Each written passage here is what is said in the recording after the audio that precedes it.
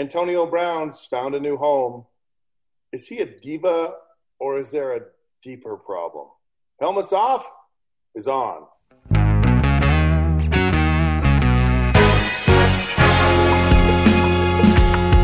Hey there, welcome to another episode of Helmets Off. I'm Scott Mitchell, your host.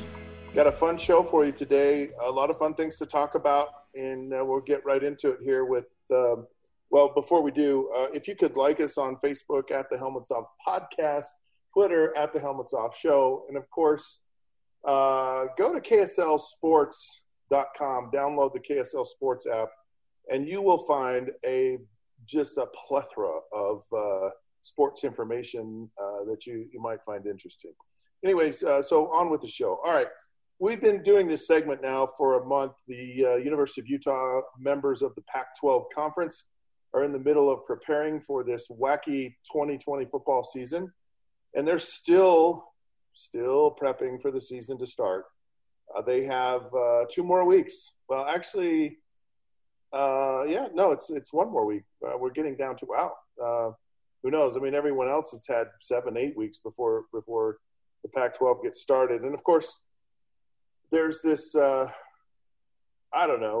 exciting quarterback battle going on at the University of Utah between Cam Rising and Jake Bentley. Jake's a grad transfer senior from South Carolina. Cam Rising is actually a transfer from the University of Texas. Both of these players are excellent, and one of them is going to be the starter. But, you know, as I look at this and as I look at the season, there are 2 things that jump out at me. And the first thing that jumps out at me is Utah, of course, played in the Pac-12 championship a year ago and had a senior-laden football team. And I remember sitting at the Pac-12 championship game before it started and preparing to call the game, and I was looking through some of my notes and just the players, and I'm like, wow, what's this team going to look like in a year? As I look through it, I'm like, there are a lot of players on this roster who have received significant playing time. These guys, you know, and contributed and have been a factor in things. And even though they weren't starters, they were significant contributors. And that's on both sides of the football. And I just remember thinking, this Utah football team is not going to be, the cupboards aren't going to be bare. This is going to be a pretty good football team in 2020 if we could ever get the season started. And they, so I was like, whoever the quarterback is not stepping into a situation where this guy has to be everything. The guy who's going to start is really in a pretty good situation. There is a lot of talent on offense, returning. Pretty much every offensive starter from a year ago is coming back. Britton Covey is 100%, is a playmaker who didn't play last year. Devin Brumfield and Jordan Wilmore both played significant time last year, were very good. And, of course, Utah's even, they're 4 deep at running back. And the tight ends are – I think Brant Kuithe might be the best pro prospect Utah has.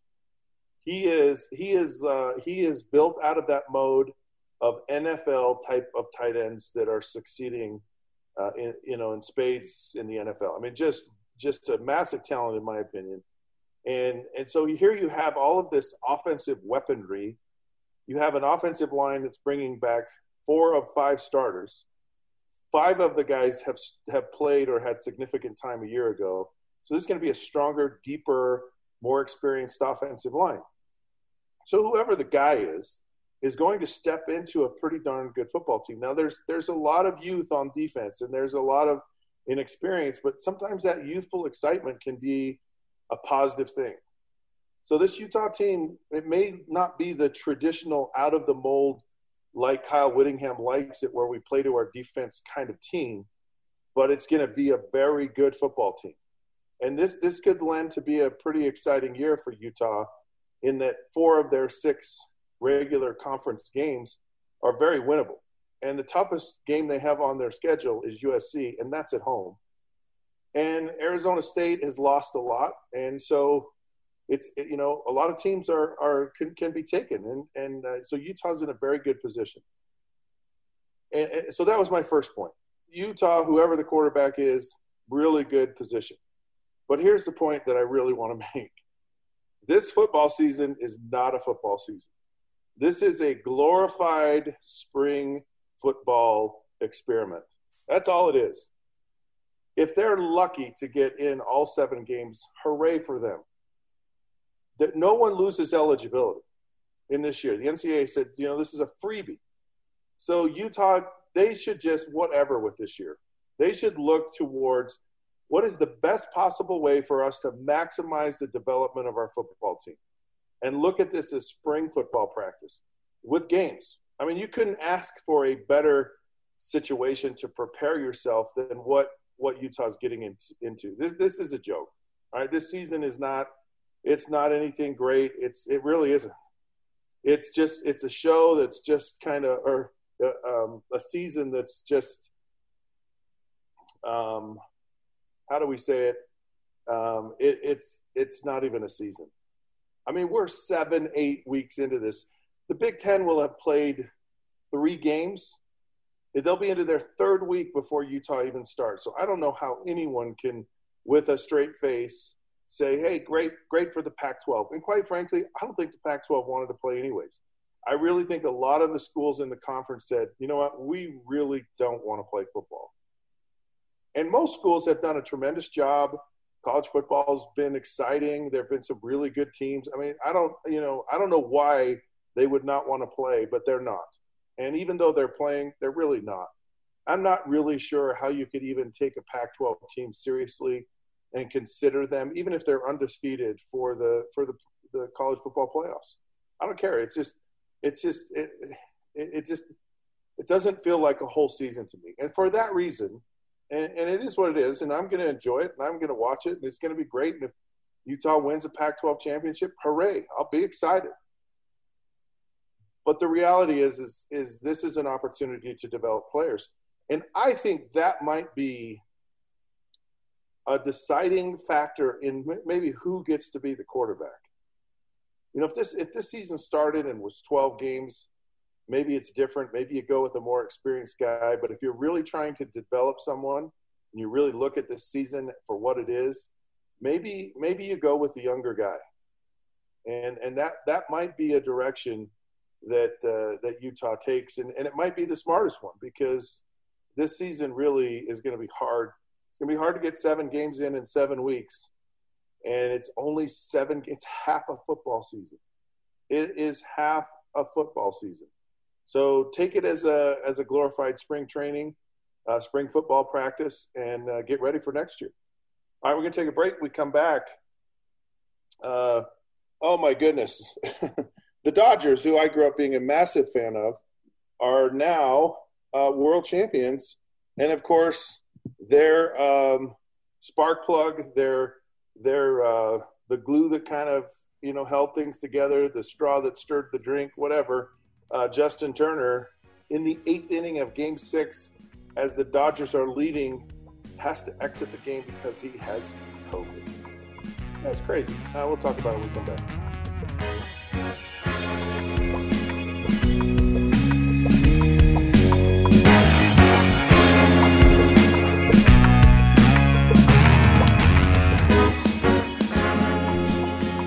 All right, welcome back to Helmet Talk. Yeah, you heard it. Dodgers won the World Series. I know you know that. But their star third baseman, Justin Turner, who's been the guy that's really kind of kept everything together, kept this team motivated, tests positive for COVID. And it's strange how this happened, because these teams are quarantined. They've been quarantined. There's really no way that he should have contacted this. I mean, I shouldn't say no way, but it's highly unlikely. And they've been sequestered in a way that's kept everyone relatively safe. So it's a bit surprising when this happened. And not only when it happened, I mean, it was the 8th inning of Game 6. And so the Dodgers win, and Justin Turner comes out of the dugout. No mask, kisses his wife, hugs his teammates, is interacting with his teammates, is in the picture of the team. So it is such a microcosm of this whole crazy thing. If you remember back on March 11th, and I remember this because I was on the radio doing my radio show, and it was reported that Rudy Gobert had tested positive. And this guy, Rudy Gobert, was vilified for the things that he had done. Vilified.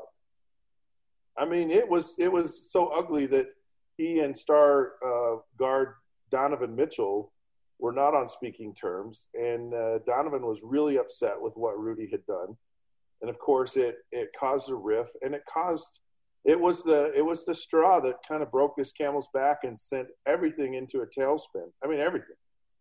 Every sport shut down when this happened with Rudy Gobert. A lot of people were not. Death threats. crazy, just mean things said to Rudy Gobert. Not a darn thing said to Justin Turner. And you wonder, well, why is that the case? And I find it fascinating that, hey, the team won the World Series, and here this guy, no one cares. At this point, it's like no one cares. No one really cares. And I think that's probably maybe the challenging part of this pandemic is I really think underneath it all, people are like, yeah, it's not going to be me that gets sick. The people who are affected by this in a way that is, detrimental to their health are typically older people. If it's a younger generation, it's someone with a pre-existing condition. And so most people are like, yeah, I might get sick, I might not, oh well. And yet there are other people going, this is putting a massive strain on our healthcare system. It's 225,000 people have died, and that's a lot of people. But yet there's also this whole thing that we saw what shutting down our country was, and I think people being home and being confined, I think it really hit people the wrong way. And they were ready to say, look, I would rather take my chances. I'd rather get sick than to be confined where I was. And I'm not here to be the moral police and say what's right and what's wrong. I just find it quite riveting that Rudy Gobert, when this all started, and no one knew, everybody's worried, and it's like, what's going to happen? And now we've seen what's going to happen, and I really think that it's, most people are like, I want to be cooped up. I don't think it's good for our economy to go on the fritz, and we can't have that happen again. And I just think people are just like I just, we're just going to have to suck it up, and we're going to have to deal with it. And that's just the way it is. And so I think the Dodgers said, look, we haven't won a World Series in all these years, and they just threw caution to the wind, and oh well. Be fascinating to find out what actually happens from this to someone else. Is this a super spreader event, as they call them? And are there other people and, other ramifications of this? And it's just such an ironic twist that here's baseball, who was going to get shut down at the beginning of all this, didn't even want to have a season, could hardly get things together, and have had a tremendous World Series, if you ask me, have a player at the very end of this. They haven't had a positive test in 2 months. They have these guys, what they think is sequestered and protected, and one of the star players gets the virus. Anyways, it's just kind of, oh boy, we're dealing with some just unusual and unprecedented things in our world, and in, of course, the world of sports. All right, I'm going to take another break. When I come back, Antonio Brown has found a home. And why are people giving this guy chance after chance after chance? I think I have an answer for you.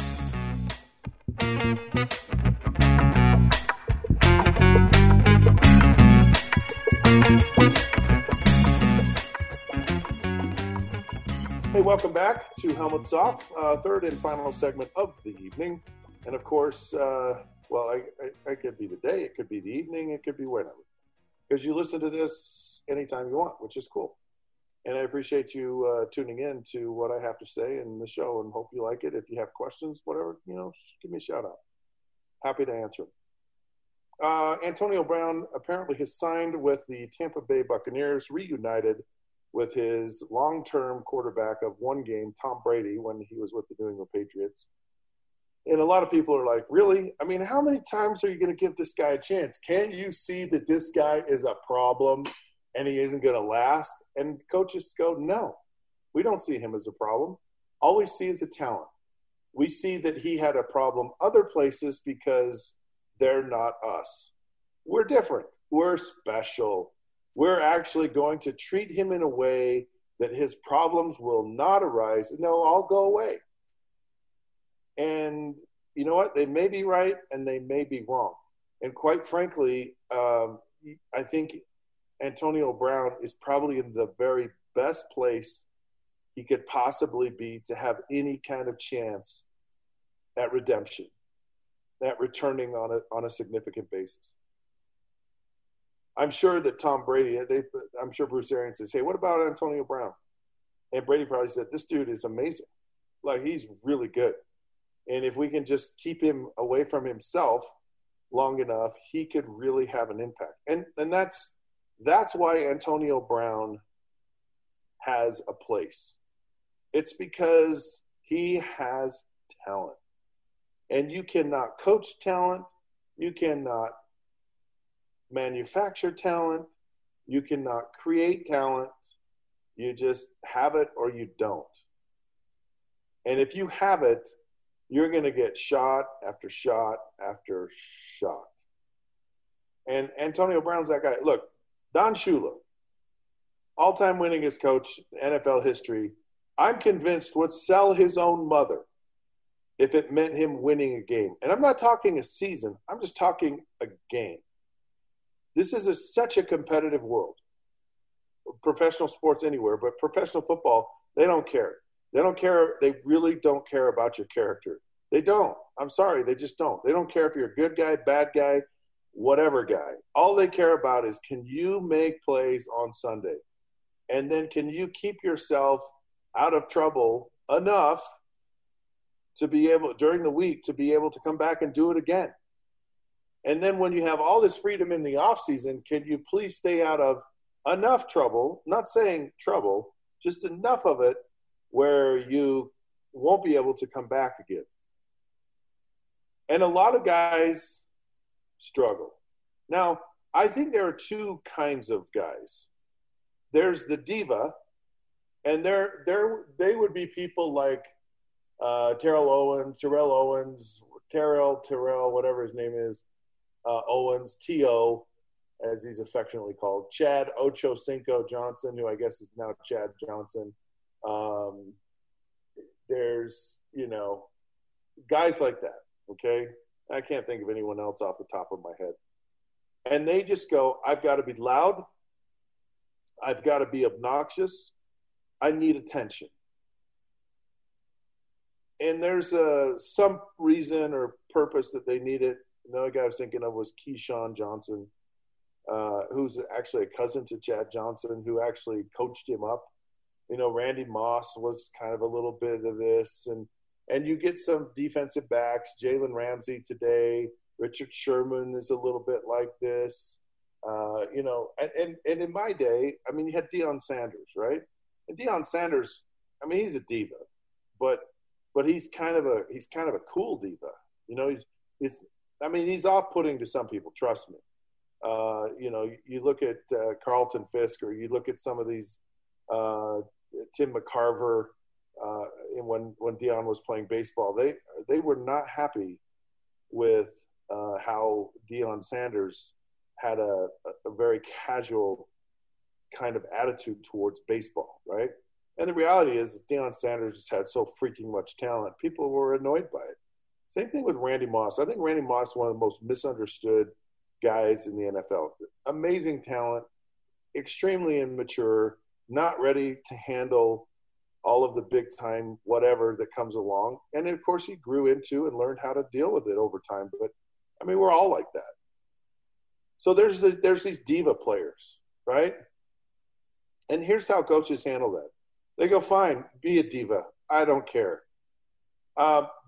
Be a pain in my side. Be whatever you want to be. You want to be a diva. You want to be boisterous and whatever. I don't care. As long as you catch the ball and as long as you play. But the minute we see your skills slip, you're out the door. You're gone. Okay, now you get a guy like Jerry Rice. Jerry Rice can stay around for as long as he wants. Get a guy like Larry Fitzgerald. You get some of these just super, Marvin Harrison, some of these guys that are just phenomenal. I remember the Marx Brothers, Mark Duper, Mark Clayton. They were divas. They were quiet divas. They were kind of 80s, early 90s divas, that were internally, they just were like, whatever. I remember Mark Duper being mysteriously absent after a game on Sunday, and he had all these excuses. Barn burned down in Louisiana, had to go home. I got sick. And so Mark would basically go to the Bahamas on Sunday after a game and show up Wednesday morning for practice. And you know what? Coach Shula didn't care because he knew. So Mark essentially didn't come to practice on Monday, and Tuesday was the day off. Didn't care. But as soon as those guys started getting bad, he cared. Guys show up in a meeting with sunglasses on, and they immediately get into the meeting room. They start watching game film. They put their hands on the desk. They put their head in their hands, and they fall asleep. And, of course, the coach says, hey, you got to wake up and pay attention. And the guy says, look, don't harass me. Find me if you want, but leave me alone. And the coach says, fine, I'll leave you alone. But the minute your skills diminish, you're out the door. That's a diva. Someone like Antonio Brown, I'm not sure if he's a diva or not. He may have some other problem.